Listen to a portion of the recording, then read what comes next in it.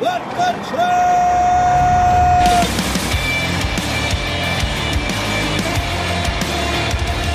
You are listening to What the Truck. Are you ready to truck it? I'm Dooner here with Michael Vincent the Dude. And hey, what a celebratory day it is. It's Happy Dwell Fee Day to all you shippers out there. The U.S. government and the SoCal ports are doing their 90-day Spirit of Giving, Michael Vincent, where you will get charged $100 a day for all container that's there for over 9 days. There's 26,000 containers right now that qualify for that. It's about $2.6 million for day one. Hey, it's a start to help support these carriers. They've really been struggling this year, over the last two years. Sure. Really, they've been struggling. So, hey, it's a good thing. Good Monday afternoon, man. Yeah. Besides Happy Dwell Fee, which I didn't even know it was, man. What's on your mind today, I man? just feel like Cam Newton. I'm back. Oh, I'm back. He was back with the Panthers. He was so excited. He got a 15-yard penalty. Yeah, it is. And it's so that gives his total yardage for the day to 7 yards. It doesn't matter. He got two It does. You got touchdowns. 2 touches. Let's just celebrate a small victory there. You're right. It wasn't Dooner-esque, though. Speaking of small victories, we're going to come up with some solutions for the shipping crisis today. Hopefully, we're going to be talking about foldable shipping containers. Why don't we just fold all of these things? We'll find out from Staxon about their Smart Box intermodal containers. Could those help out at the port? We got technology-driven logistics and last-mile delivery provider Bolt Logistics. They're on the show. They just had their Series B $92 million financing round led by IKEA, so a lot of excitement going on over there. Glenn Spangenberg, he's the Chief Commercial Officer at Locomations, going to talk about how his driver-assisted AI can help out with the shipping crisis. Yeah. You're going to show off your picks because they finally showed up for Ocean 7 Music. And right after we tip the band, Tim Ruger from Central States Manufacturing is going to also talk about giving back and what they're doing with REITs across America. So, Very cool. Redwood, a leading logistics platform company, has provided solutions for moving and managing freight for more than 20 years. The company's diverse portfolio includes digital freight brokerage, flexible freight management, and logistics consulting, all wrapped into a revolutionary logistics and technology delivery model, logistics platform as a service. That's their LPAS. Redwood lives at the intersection of logistics and technology, connecting its customers with the technology, talent, and expertise they need to win. Contact Redwood at Tell 'em Dude. Hey, go to redwoodlogistics.com immediately after this show. Let's take a look at what REITs Across America does. Roll the tape. REITs Across America is an organization that is like no other. It almost touches every person in the United States at some level. The mission is to remember, honor, and teach. What we give our kids that we've learned from the past is what's going to help them form the future. It's important to teach not just the kids, but everybody. We need to share that freedom isn't free. REITs Across America started when my husband, who was in the wreath business, had too many wreaths. We had about a truckload left over that year, which is about 5,000. I mean, we was trying to think of what we could do with them that would do maybe some good to some people. Thought about Arlington National Cemetery. He's very patriotic. He just wanted to say thank you. Out of respect for what we have in this country. So it became a family tradition. And it just struck a chord, I guess. It went around the world. I remember when I started, there's only a few people. And look at the turnout. It's the heart of the volunteer that makes our mission grow. And I like to say we have a heartbeat in every community. It grows because of the patriotism that is still alive and well all over the country. Wow, excellent stuff. Hey, joining us now, Tim Ruger, COO at Central States Manufacturing. Very cool program they have over there at REITs Across America. Thanks for joining us on the show today, Tim. Thanks for having me. I appreciate it. So introduce yourself to us, sir, on this fine Monday. Well, I guess it's afternoon now. This fine, I guess it is afternoon. So I'm Tim Ruger. I'm in charge of our operations and our logistics here for Central States Manufacturing.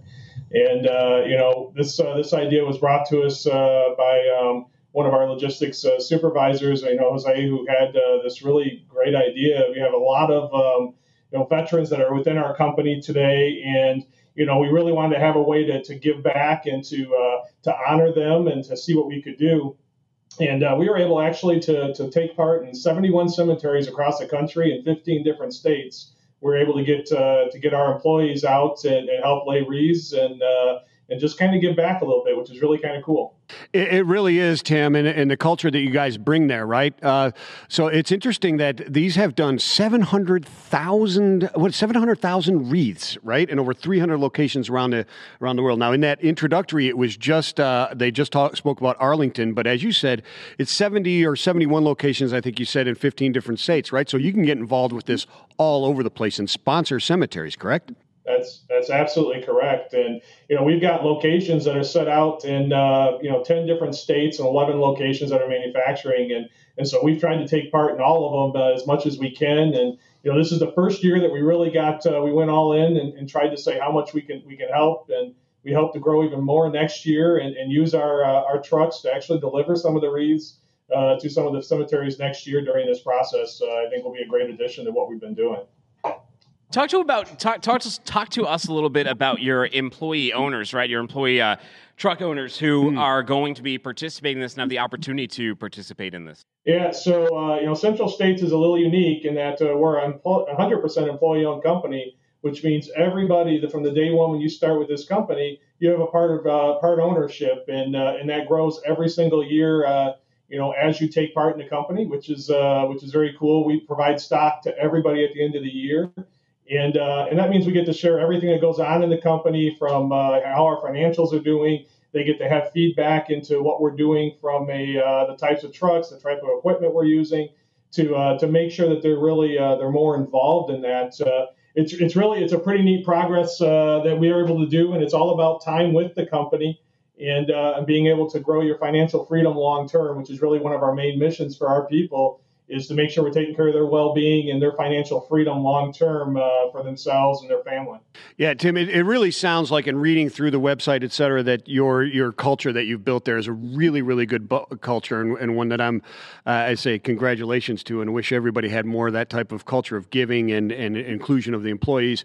One of your goals next year is not only just to provide money to wreaths, but it's actually getting employees to utilize time to drive, right? Can you talk about that, your 2022 goals for wreaths across America?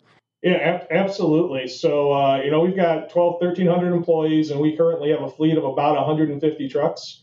And we want to try to utilize that fleet to actually, pick up wreaths and deliver them to the cemeteries. You saw in that video where they were having them brought and people were able to grab them and deliver them to the actual graves. We'd like to be able to help actually bring those wreaths to the locations with our trucks, and be able to then help provide that service for them, as part of it. Because we really strongly believe in our culture that it's not just about writing checks. It's not bad to write checks. People need the money sometimes, but it's about getting out there and serving with your hands and taking part and really making sure that we're growing our company that way. And there's a special feeling, and it creates a really cool culture when people start to understand what it means to be out there and really give back and see the impact that you're having on others. Wow. So now you guys deal in that metals market too, right? What has that been like right now for your drivers? Been very busy? Has it been a strange time in metals?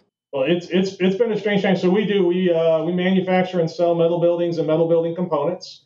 And, the last 18 months has been a roller coaster, right? From the start of this thing, thinking things are going to slow down, to actually having, our largest sales that we've ever had as a company over the last 18 months. We've just grown tremendously. And we went into having people issues of trying to hire people and get people in place, to actually having steel supply issues that we're just starting to get through. There wasn't enough steel in the country, and trying to go to different places to import it. We tried to go with mostly steel from the U.S. We're almost all domestic steel this last year. We actually had to increase our percentage of imports, not because we wanted to. It was the only way to get steel to help serve our customers.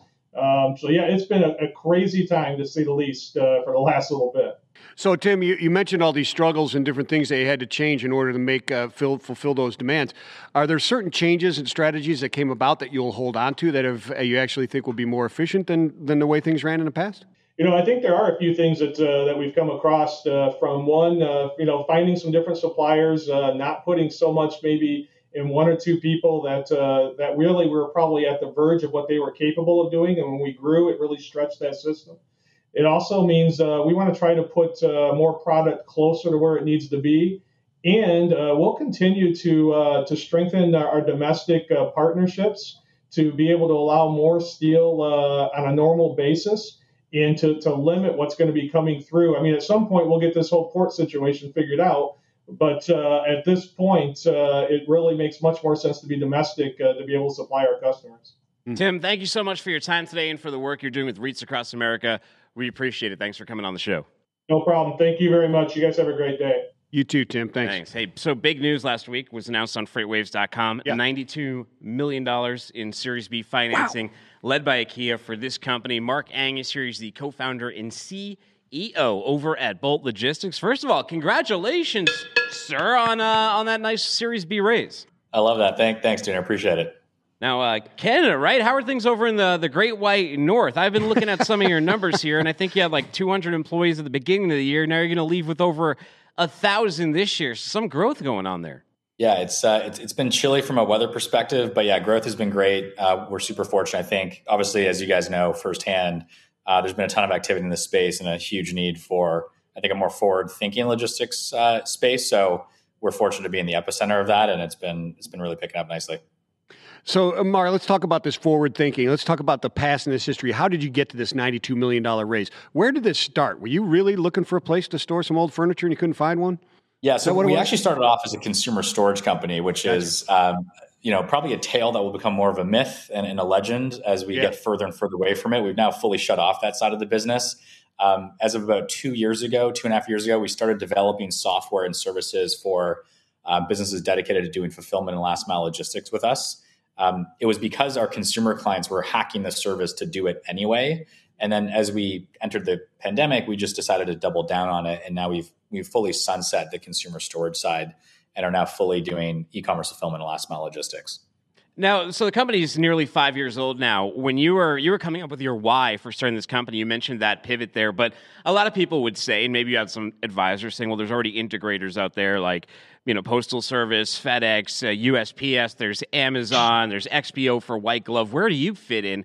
What was your thinking at the time, and how has that evolved? Well, when you look at like XPO is a great example. When you look at firms that have built their business, I mean, they're a good example because they'd use a ton of independent contractors and subcontractors in their model. And not to say that that's wrong. We just believe in doing it a little bit differently, where we fully benefit and employ our entire workforce. So folks that start with us on day one get like full health benefits, and everyone down from like my level to our associates and field operations staff are all going to be on payroll as dedicated team members. So our merchants and their shoppers get a more consistent experience because we are owning the full end-to-end operation. Yeah. So, Mark, when I was going through and looking at the website, what you guys fulfill, there was a lot of talk there about the e-commerce and fulfillment there in Canada and some of the hurdles that U.S.-based companies have trying to get there to make this happen, and how the benefits and the knowledge of the market there and having it based there was there. It sounds like it's helping more the smaller type of businesses. Is that where the growth really came from and where the focus was? And is that changing with this new investment? It's actually funny. So we started off there because it's important to work with like-minded and entrepreneurial businesses as you're building a new division. And so we certainly had a bi-directional education with some of our early merchants.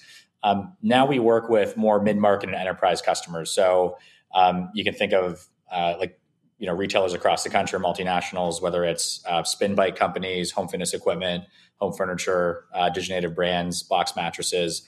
Those types of businesses, they're coming to us for a national, like coast-to-coast solution where we can store, pick, pack, and also do the last mile. So definitely helping U.S. businesses, helping native Canadian businesses. And as we move through to the U.S., we will have a very similar service offering. In fact, it'll be a carbon copy of what we do here in Canada across multiple cities. So we expect and hope to see similar gains as we move into that market. Now, you have very ambitious goals to be 100% zero emission or even carbon negative by 2023. And I was looking through what FedEx had to say, what IKEA had to say when they went through this investment. They said one of the reasons is you helped them reach their goals of 100% zero emission home delivery by 2025. So very smart focus back then. Was it pretty clear and pretty obvious that this is what retailers were going to need and be looking for, and the final mile would be the first place they'd be attacking for when they want to put out to the market that they're zero emission? So, when you think about where the costs lie, last mile covers about 55% of a business's logistics costs. So it's natural that's probably where the highest impact is because you get less consolidation. It's more spread out, even though you can still, use routing algorithms to drive density and whatnot. So for us, natural place to focus since that's what we own and control. But we were working on this about 22 months ago. We started working with OEMs that were early stage to develop specs and forecasts and systems that can actually help us electrify our last mile. And so when we approached a company like IKEA and said, hey, this is something that we're looking to do, it married very well. But we were working on it independently just because we felt like that was the way forward. And now we're just trying to find like-minded merchants and businesses that we can align with to help fuel that expansion to electric vehicles and help us pave the way there. It's working well. I see more merchants at least becoming part of the conversation here because the consumer and the shopper is caring more about this. And so we just hope to be an off-the-shelf sustainable logistics solution that people can choose from. Yeah. So, Mark, when we talk about the e-commerce and over the past 2 years, some of the difficulties of white glove type of deliveries, right? Especially early on, customers getting comfortable with it and companies adjusting to what's going on. One of the big things that was there is packaging. And as we talk about sustainability and the earth and that type of stuff, packaging is a big deal as well. Can you talk about that, the importance of that packaging for not only the customer experience, but also sustainability and production efficiency? Yeah, it's a great question. I mean, because we're fully integrated, so our warehouses are fully operated and controlled by ourselves. Our last mile is fully controlled and operated by ourselves. There are employees. We can manage and maintain how we go about executing on our white glove offering. So when we're on site, 100% of that dunnage comes back in that truck with our team. And then we sort it based on plastics, consumables, and reusables. So we can put something into like a recycling flow where that'll go to one of our providers that will then make new corrugate for us off of that product. And then we'll use those same boxes in our e-commerce fulfillment division after it's been recycled and put through a remanufacturing process. So we are doing quite a bit that allows it to be circular, but it's because we own the process. Mm-hmm. It's a lot more difficult when you've got a network or a marketplace of suppliers that are giving you access to trucks and vehicles, because to coordinate sort of end-of-life protocols with that group is a lot more challenging. Most people have thought about the direct logistics. Most people don't think about the reverse logistics or how you handle recycling or refuse that's produced off of the operation. But it always comes back to the same hub for us, so we can control that. Now, Mark, everyone hates returns and reverse logistics. They're, you don't make money during them. They take up space. They cost money. And with record e-com sales, there's got to be record e-com returns as well. Do we have a big looming return problem? Is your team staying on top of it? What is the reverse logistics situation like right now? We don't talk about that enough. Yeah, I think you naturally see, obviously as online shopping becomes more prevalent, you're not touching and feeling the product before you buy it. So returns will always be a big part of it. You see, like there's a company locally called Return Bear. They do a lot of like buy anything, return anything, anywhere, anytime. Those are helpful for like small product. I think when you think of large product, it's more difficult to haul a couch back to like some drop-off point. So we handle like an integrated direct and reverse logistics process. And the nice thing is when that product comes back to us, open boxed, we can do a couple things. We can have it reboxed. We can bring it to a donation facility or a recycling facility, or ship it back to you to be handled and repackaged before it goes out if there's some special care required. So we provide that to all of our merchants on day one. It's something that we offer and have been offering for some time. When you think about our consumer storage division, we got really good at going into people's homes, handling big and bulky product that wasn't packaged, bringing it to storage, and then bringing it back. So this is something that's like embedded in our rhythms and something that we do well. So before we let you go, you raised that big round. What's the next step? I did notice that you were looking into more square footage, right? Looking for space in Canada and Los Angeles and Houston. Is that the next goal, just to have more space to offer your customers? Yeah, you got it. We can't service and sell where we are not. So we want to be in more places faster.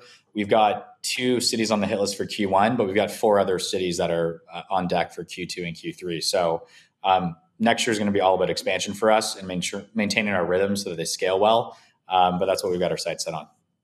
Well, Mark, thank you very much. Congratulations to you and the team. Seems like things are going good over there in Canada for both. Appreciate it. Yeah. Right on. All right, man. Right. Let's talk to Glenn Spangenberg. He's the Chief Commercial Officer over at Locomation. We'll find out how his driver-assisted trucks potentially could help with the supply chain crisis. Now, Glenn, I saw a picture on LinkedIn. You were just at a biker truck rally about a couple weeks ago, and it made me want to ask you, are you also a biker? I am a trucker, biker through and through. We love it, man. All right, man. What kind of horse do you ride when you're not riding in your 18-wheeler? Well, I've got what's known as a bagger. It's a full dress Harley Davidson. Nice. I do longer hauls, but I also have a nice little Fat Boy, a 2000 that I customized back in my Qualcomm days, and I call it my bar bike. So those are the two bikes that I have. His bar bike, I love it. I dig it. Well, Glenn, you have experience behind the wheel of not just a motorcycle, behind the wheel of a truck. Let's talk a little bit about how driver-assisted trucks could help with this thing we keep talking about, which is the supply chain crisis, and something that just seems to be getting worse. Set the table for us. What are some ways that a driver-assisted truck could actually help with this terrible situation? Yeah, thank you very much for the introduction to the topic. We know that the supply chain problem has a tremendous amount of complexities. For us at Locomation, our focus is on utilization. So that's both of the tractor and the driver. Right now in the U.S. truckload marketplace, it's estimated that the utilization rate of the equipment is 30%. And that is, that in terms of supply chain, that's a whole lot of slop that you've got to put out there in terms of underutilized assets that aren't contributing to the solution. So we're starting with that as our first and core premise. Yeah. So, I mean, but the idea is that now you can run these chains, two drivers together, right? They're just blowing right through any type of brakes eventually through it. And that improves, I don't know if it's a 100% increase on those two efficiencies, maybe 50, 60, whatever it happens to be. You tell me, what's the increase in efficiency doing that? Yeah, you bet. So the utilization rate of the driver increases to about 30%. The utilization of the tractor itself, the driver utilization increases by 250%. The utilization of the assets themselves increase about another 30%. So it doubles up from the rate it is today on average to about 60% in total utilization. So that's, again, injecting quite a bit of new capacity into the marketplace that's ready to haul loads. Glenn, how does automation help with this one? And maybe it will, maybe it won't. But the number one complaint that most drivers have is they get through the traffic, they get through everything, then they get through the shipper's dock, and then they're stuck there for 2 to 12 hours. Wouldn't an autonomous vehicle also be stuck for that 2 to 12 hours? Or will this extra amount of data maybe help with, enforcement? I'm not really sure. Yeah, it's not really enforcement. It's really kind of what Locomation is focused on right now, and that is planning your freight network for autonomy. When you begin to look at your freight network through an autonomous relay network lens, and we do these analysis, so we not only understand what the opportunity is, but we can quantify how do we actually go and get that. You're talking about a prescription for these assets at both the local and the line haul, but we're optimizing for the line haul. So you can actually solve a lot of challenges by dealing with some of that detention issue in your local operation, but in the line haul, really looking for full utilization. And that's roughly 500 miles when you consider average transit times and baking into the calculation of the prescription, congestion and last minute things that happen out on the roadway. If you can start to prescribe a schedule per day where you're really maximizing both sets of use of assets, local and line haul, you're going to be able to get more than what the average is today, which is about 7 hours a day of drive time. We think you're going to get more like 11 hours. But through that prescription, it takes into account using things like from FourKites, the data about detention at a particular location, not broadly for that shipper, but specifically for that location, time of day, and day of time of day and day of week. And if you take into those calculations the effect of that on a Wednesday afternoon versus a Thursday morning, you can actually plan for the assets to be used much better than they are today. When it comes time for actual dwell time, having a trailer ready for an autonomous truck is really all about that subscription, because you can't just say to the truck, show up and pick up and do all of that. You actually have people in place that they know what to do, when, where, why, how, and with whom, in order to ensure that that trailer connects to that autonomous vehicle and gets on the road properly. So, Glenn, way back in the early days, like 2 years ago, I don't know if you remember these videos where they showed like the two drivers going in the one, you got the lead vehicle and you got the one behind, but they would show one drop off, right? And maybe another one come in and they have an open signal like, hey, I'm ready, you can grab me or whatever. Is that still the thinking moving forward? These trains, although they're not linked, right? They're wirelessly linked, I suppose. Wirelessly. Yeah, could be more than 2 or 3 and drop on, jump in and that type of stuff as you're going down the road? Yeah, now there's infrastructure concerns that need to be taken into account when you talk about how many of these you put into a convoy, because it is increasing the density, the wear and the tear on both bridges and roadways. So you have to take that into account. But to get to really your point, it's about this marketplace where, and this is where the vision is going, this marketplace where a driver says, hey, I have one of these autonomous followers, and I'm a 5-star leader of a convoy. And so I'm going to be available on this date in the future at this particular location. And the whole goal is that each one of these drivers, now we talk about being human guided autonomy. So now you've got 2 drivers who can do the infield work, who now, according to what they've been prescribed in their dispatch, now they know where to meet up on the interstate and the point at which the follower driver gets to let the hair down, go into autonomy mode, shift out of the seat, and go off duty not driving while the first driver continues using their hours of service. The follower is off duty and the wheels are still turning, so it's still making the money and it's still raising the utilization of both the driver and the asset. Let's talk about that human-aided autonomy, because we've spoken to a few different autonomous truck companies, and they all have different angles. But I have to say that Locomation probably has the most flesh human driver focus, right? Sure. And the most realistic one about regulation. Some of these other companies are like, no, they're on the road, they'll be everywhere. They're on the road, they'll be everywhere. And your company's taking a much more measured approach. Is that by design?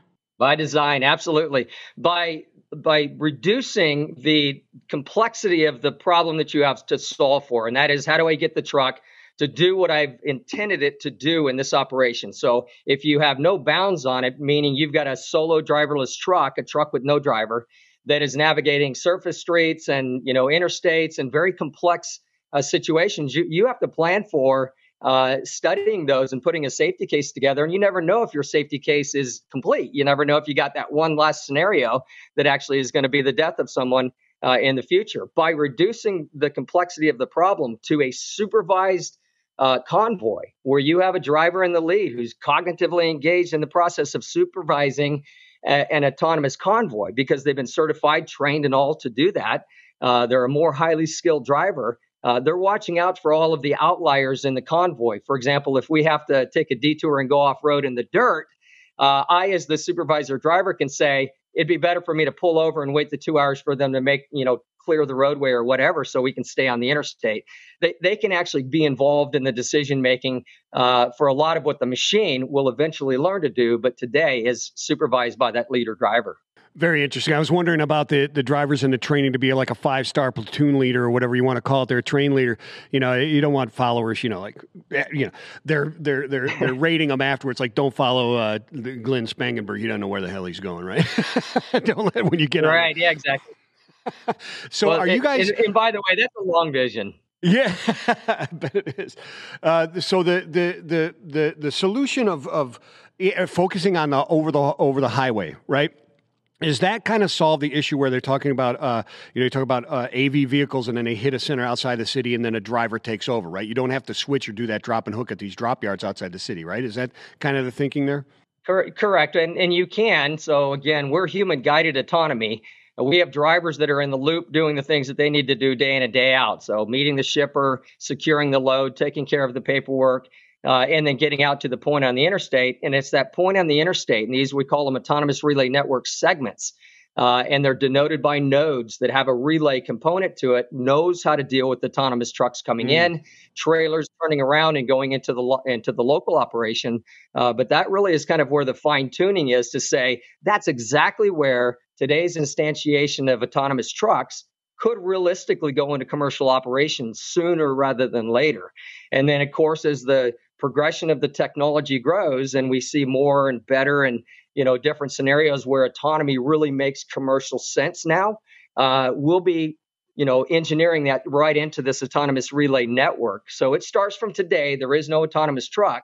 Looking at it through that lens gives you a 5 to 7% profit improvement today, just by looking at it through the lens of the future, in terms of how you plan the freight for autonomy. But then leading up to a 30% cost reduction, 250% improvement in asset utilization, 30% improvement in driver utilization, 66 metric tons per truck in reduced CO2 certifiable for the shipper.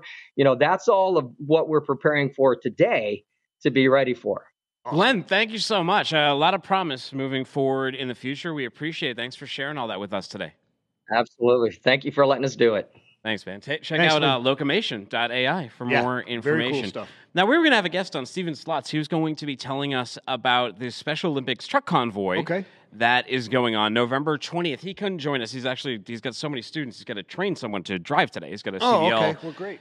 training thing going on. But November 20th to 21st, he's got this truck convoy coming up for the Special Olympics over in North Carolina. And it says here, join the Compassionate Army of Truck Drivers on Saturday, November 20th at the PNC Music Pavilion in Charlotte as law enforcement escorts the truck convoy to raise awareness and funds for Special Olympics athletes and changes attitude toward people with intellectual disabilities. So go check that out. Go and support it if you like. That's Special Olympics, North Carolina. Yeah. Now let's talk about something here. Now, go do it. These pics right here, zoom in on me. It's right here, these pics. So we were talking about these a week or two ago on the show. We were. You had started this company. It was inspired somewhat by an interview we did with Pollywood, who took recycled ocean plastic, and they made outdoor, like, Adirondack chairs and those kind of things. Well, we said you'd come back on, which is you're on the show, but we come back on to do a segment on Ocean 7 Music when you actually got some products in, and you have done that. So take it away. What do you got? What do we have here? Yeah, so we have our first shipments. I've got 18 different styles of picks. So the Ocean picks are here. They're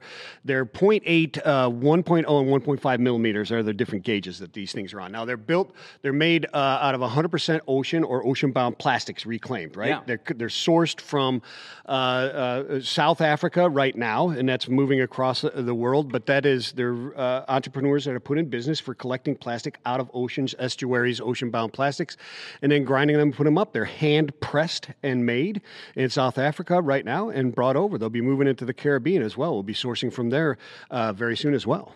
Now, we have a couple of pictures of the sourcing, too, so if you can show those, that would be great. And let me ask you, what am I looking at there? So this is a 40-foot container that a company called Ocean Plastics Technologies in Durban, South Africa, convert into micro-recycling plants. This is a South African version. There's a U.S. version that's solar-powered as well. These are the Women of Waste. It's one of the first entrepreneurs. When people sponsor these containers, companies like PepsiCo, whoever, sponsor these, part of the sponsorship money goes to put people into a job, train them and give them jobs and run these companies. This is Women of Waste. They now own, I think, 5 of these containers throughout South Africa. Well, let me ask you about the product now that we actually have some. I have some in my hand right here. Yeah. So this has so I've played guitar before. Yeah. This has a very natural feel to it. I notice it doesn't have the exact same shine or sheen you would find on like a regular pick. It has more of a natural feel to that. Is that by design? It is, and the best way to describe that is I have hooks. So just bear with me for a second. I have these hooks. They're ocean hooks. And now, there it is right there. There's one of the ocean hooks. Now, this as well, you touched last week when I first got these in, and it doesn't have the sheen either. The reason is this. Through the process, and there's a picture of this one right there, through the process, you can have that sheen and that nice feel, but here's the thing. These are no good. Yeah. They came in, the angle's not right, the prototype's not right, and they're not quite long enough for like a acoustic guitar. If I had put the sheens and done that on there, I would not be able to just put these back in the shredder, shred these up, and make a new one out of it. They would have been done and gone to a landfill because you can't separate that sheen from the rest of that plastic. It would have been contaminated like most of the plastics that we try to do. So therefore, it's not going to have that. But it's got a great sound, a great tone. So how long does it take from design to manufacturing to get these to your door? Okay, so this took a bit because of COVID. Yeah. So it wouldn't be much longer than like maybe 3-4 months, but this was about a year. Wow. That it took it to get them. Now, let me ask you, too, have your COGS gone up? Have your cost of goods? Like, what did you initially think costs are really, the costs are really high. These are not quite for sale yet. They will be in the next couple of days because what we're trying to do is adjust this for what we feel the cost will be at scale, but also when things start to calm down, right? So, costs are incredibly high for these things right now. Just the cost to ship these is more expensive than the product itself. Now, I guess the real question is, though, how do they sound? It's a guitar pick, so it doesn't sound good. Does it matter? It absolutely matters. Yeah, no, the feel, the playability, and the thickness and all that kind of stuff absolutely. Well, introduce us to your guitar here. What do you got? Oh, yeah, okay. I'll introduce you to my guitar. This is my Martin. Okay. That I have. A beautiful guitar, and I've got to turn away from you a little bit to play it because we got to mic this. Now, what weight are you using? What weight? I'm using a 0.8. Okay.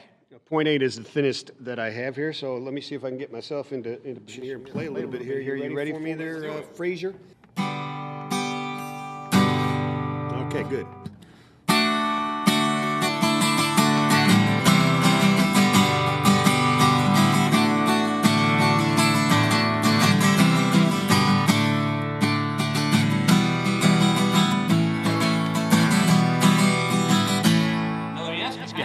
You were the salesman here. This is your product, but how does it stack up against your other picks? I would say very, very well. I like them. I took them out and had them. I was around this weekend to some of the guitar stores and had some local talent playing them as well. And I got some videos of that stuff. I haven't produced them, got permission from all of them yet. Sure. But yeah, no, the review is this. They feel great. They're really easy playability because you can grip them easy. And it's kind of a buttery almost sound to them, as you could hear there. It's not quite as crisp, but when you go up another gauge, they get real sharp and attack-like, right? So good, thin, great tone to these things. Okay, so you said they're going to be on the site soon. What are they going to retail for? What are you selling? One pick? So they'll be around for a set of 10, which come in actually a bag that is also repurposed material, if you can look at that as well. They come in this little bag that's built out there. So there's a set of 10 different millimeter thickness. You can check that out. Will be around $750. Okay.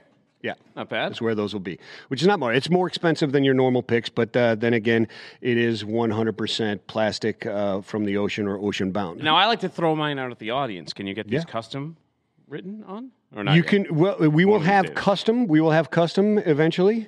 Right now, what you're looking at is there'll never be two that'll look the same because it is random plastic that is in there. It's the same types of plastic, but the colors, you never know what the colors you're going to get. Well, very cool. Ocean 7 Music, everyone. Go check him out if you want to get some more. Keep us there you go, brother. abreast of your journey over here. I'll do it. I appreciate Will there be some, if you order some now, will you get them for Christmas or not yet? Yeah, I've got 18 that you'll definitely get before Christmas. And yeah, I can get them sourced from South Africa now fast enough. I can get them in about 7 days from South Africa right now. All right, pretty cool. So if you're looking for someone for your musically inclined and globally inclined guitar player of the house, Ocean 7 Music Picks. Check him out. The dude right here, you can support him with this company. Now, they probably get here even quicker for you able to fold all these shipping containers, Michael. Vince, you ever just look at all those shipping containers? I bet Gene Soroka does. He's looking out there at his yard. Is his 12 fees start today? He's just going down the list, charging everybody. I know Portex Logistics would love it if they could just fold these up and take them off their chassis.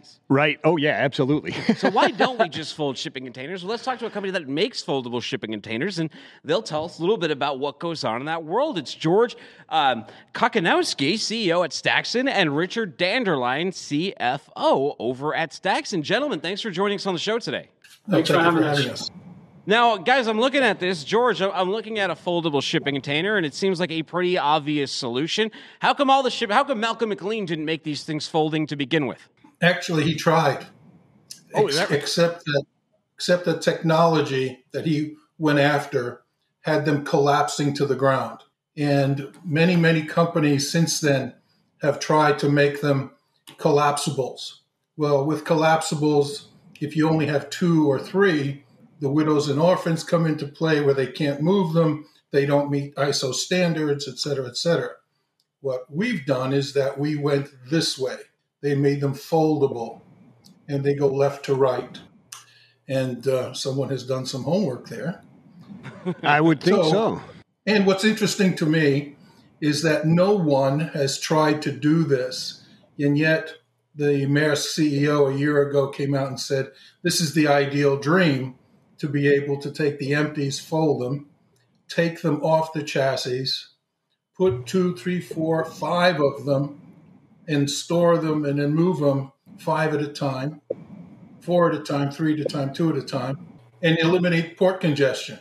It would also help the industry to go out for export, because right now our trains are full of empty containers, and yet we don't have containers to load export goods. So if you had a ship that brought in 12 containers, and by contract, if the ocean carrier had to bring out 10 empties, that only left 2 for goods. In our case, we could put 5 into one slot, 5 into another slot, and leave over 10 slots for our exported goods. So let me ask you this. I guess, Richard, let me ask you, Richard, this. When we're looking at the money on these things and that it saves and the efficiencies, how is that versus the cost of this type of a container versus a standard container? Well, our container is certainly going to cost more than a standard container. We have some additional moving parts in there. But unlike existing standard ISO containers, our containers have the ability to create ROI for the shippers who use them. On average, it costs over $40,000 a year normally to reposition an empty container. Mm-hmm. So our containers have the ability to save up to 75 or 80% operationally. And reduce the cost in a year for repositioning empty containers to perhaps as low as $10,000 or $12,000. So when we go into mass production, which we have not done yet, we're still very much at the beginning stage of what we're doing, we anticipate that any increment in price on our container versus the standard ISO will be made up in more than short order by actually using the container, and over its life, the companies stand to save $100,000 in operational costs by folding and nesting 5 containers together and moving it as if it were one. Yeah, I mean, George, this seems like a no-brainer, especially when you have a trade partner like the United States with with the largest trade deficit we've ever had with China in our history, right? So we are sending back a lot of empty containers. We're sending back a lot of air. Actually, we're not even sending back enough because the port's all congested, right? Because the boats are leaving too quick without being fully stacked. But eventually that problem's going to come home to roost. In China, they're not going to have enough containers, and right here we don't have enough space. If you could fold this up, it seems like a solution in a box. So what's the challenge with getting the steamship lines to buy into this particular product? In February of last year, we passed all the ISO tests and got the container CSC certified. And I don't know about you guys in, I think, Nashville or Knoxville, we had a thing called COVID come into the play and put everything on stop. And so now in September of this year, we're finally getting out in front of people. And we invite you guys to come down to the Wilmington, Delaware area to see some live demos in January. And we just issued on our website the ability to pre-order some containers because the response could be so large that we have to develop the proper supply chain.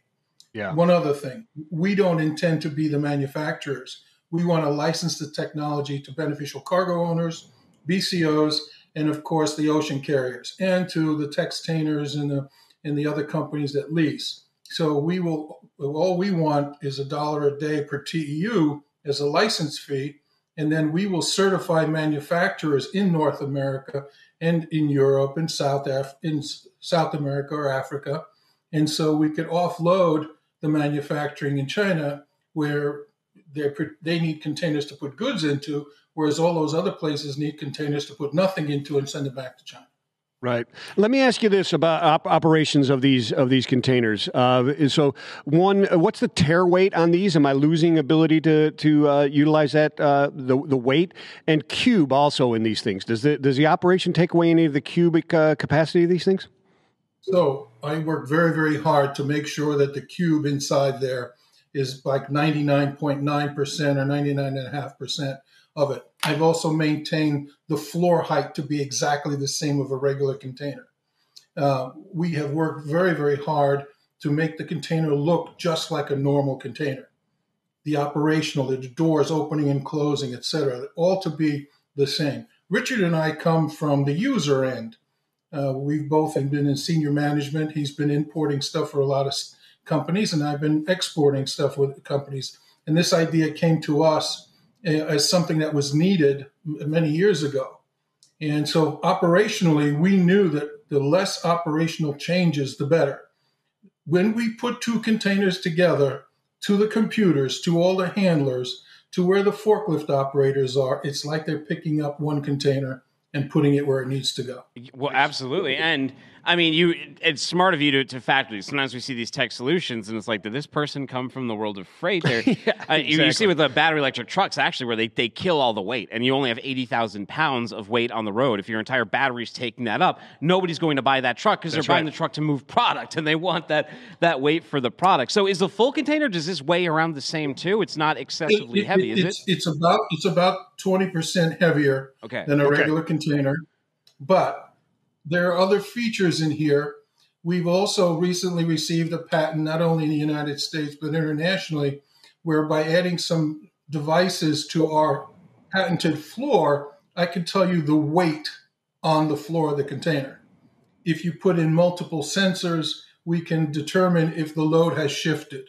For customs people, if anything has been taken off or put onto the container. This is just on the floor of the container, not the container itself. Yeah, no, that's tremendous stuff. That's actually really cool. So what sizes are we looking at here? Are we looking at 20s, 40s, high cubes? Where are we at? Yes. Well, listen, I'm a member of ANSI and a U.S. representative to TC 104, which is the group responsible for these standards and the like. We got little snake bit about 5 years ago when we were not members and new standards were evolving that we didn't know about. So we're on that. So we're totally compliant with all ISO standards, 20-foot, 40-foot, 40-foot high cube. Excellent. Nice. So how long does it take to transform it? In the rendering, it's pretty quick. Well, we had a 67-year-old guy fold one of these containers with nothing more than a half horsepower winch and a marine battery in about 9 minutes. One man. That's nice. So talk to me about moving this type of stuff. So can I put all 5 of those and move it on chassis from a yard? Yes. Do they stack well? Yes. Can I put them in the bottom of a ship and stack 10 on top of them? Are they fully compliant with all that? Absolutely. And matter of fact, one ocean carrier said, George, I really like the idea of having 5 of them, and I'm now going to be able to line the outside of my ship to create a barrier. You can imagine what 10 walls would be like to make the barrier around the edge of a ship. And because our densification, listen, this thing doesn't just stop at the ship. It works on the ports because our ports don't have any space. What you just saw there, had you run that about another few seconds, you would have seen we can gain 4-fold, 5x the amount of port space. Slow steaming has gone by the boards. You can load a ship now that 79% of the containers leaving LA are empties. We can load them that much faster, get the ships out faster. At the other end, the Chinese can offload them faster. And so you've got multiple steps, positive steps. And right now, slow steaming has gone bye-bye because everyone's running as fast as they can. You leave a ship 2 days early out of the port, it uses that much less fuel going across the ocean. Hey, I mean, look, we would love to see it. We would love if you could just do 1-for-1s at the terminals and they weren't stuck to box colors and all those things. Maybe some of this legislation that they're looking at now may help and may aid in all this and make the ports more modular. I know that we need it. I like what you guys are doing. Check out Staxon. Before I let you go, real quick, what's next for you guys? What's on the horizon? The guys from to Delaware. We're looking to do some demonstrations. Sorry, George, go ahead. No, we need the What the Truck guys to come to Delaware and see some demos and bring some of your friends. Cool. Very cool. All right, let us know when it's happening. You know my email. Check it out. We appreciate it, guys. Take care. Yeah, those are pretty cool. I think they're awesome, man. Yeah, you just have to get the buy-in from the steamship lines. Just got people to do. Yeah, that's the thing. You can't one person can't do it. Yeah, I mean, it has a big ROI for them if they went that way. It's huge. Yeah, no, I mean, the ports should get on board with this type of service, safety and the space, and like you said, you load 5 in one move. The real secret sauce would be do that right in front of Biden and be like, why aren't you guys using this stuff, right? What is this voodoo? What is this voodoo you're doing? All right, let's talk big deal, little deal. Do it. Big deal. Little deal. All right, here's a good one, especially if you're a driver. Big deal, little deal. On Thursday, November 18th, that's coming up. That's only 3 days from now. Chester's Chicken locations inside of Love's Travel Stops will offer free trucker hats and a free side of mac and cheese to those who can show they have a valid CDL. That's right. They're William Culpepper. He's the vice president of marketing over at Chester's. He says truck drivers are more essential than ever due to the challenges brought on by the global pandemic. We rely on them to deliver critical goods, fuel, food, medicine, vaccines, etc. that we've become so accustomed to in our daily lives. When the supply chain was disrupted, truckers and the important work they performed were rightfully applauded. We established that we may hope to become an annual holiday. Well, they want this to become an annual holiday. Truckers giving to praise and thank truck drivers for all they do, including the acknowledgement that many are far away from their families. So what do you think? Truckers giving and the free truckers hat. Big deal, little deal. Here's the thing. I want one of those hats, and I love mac and cheese. Big deal right there. Truckers Thanksgiving, even bigger idea. I hope more people jump on board, and they're giving away all kinds of free things to these fine women and gentlemen across our country as they keep things moving and get me my frozen turkey. Truckers giving. Amen. I like it. I love it. I think it's a big deal. All the way around, it's a big deal. I think it's a little deal until it becomes a big deal. All right. Like, until people actually adopt it. We'll see how it goes this year. All right. Yeah, here. Okay. Here's a big deal, little deal for you, my friend. A trucker on Reddit posted his order in line for a shower at a Saskatoon travel stop. I think we have this right here. There it is. There were 587 other patrons waiting ahead of him. I think that's like 5 more than the entire population of Saskatoon. Why are you stealing my big jokes? Deal or little deal? Why are you stealing? He just steps on my jokes before we even get Because it was a good one, so I figured I'd steal it before you said it. Stole it right from me. All right, so what's going on? There's 587 people waiting to get in line at a truck stop in Saskatoon for a shower. To take a shower. Wow. You're 587th in line, dude. Bad deal. Yeah, that is, I mean, it's a big deal for a lot of reasons. I mean, we talk about the turnover rate in trucking, right? That's at 100%. Yeah. A lot of that's lifestyle driven, right? They're either waiting at a dock and they're not getting paid, or they're just to have the dignity of taking a shower, you got to wait behind 587 people. Now, I asked drivers online, I said, is this typical? And they said, not necessarily 587 people, but that particular truck stop, and a lot of them in Canada, they said, I don't know what regulation there is, but they don't let drivers, they don't build truck stops for drivers there. So they're even worse than we are. Oh, no kidding. Wow. Okay.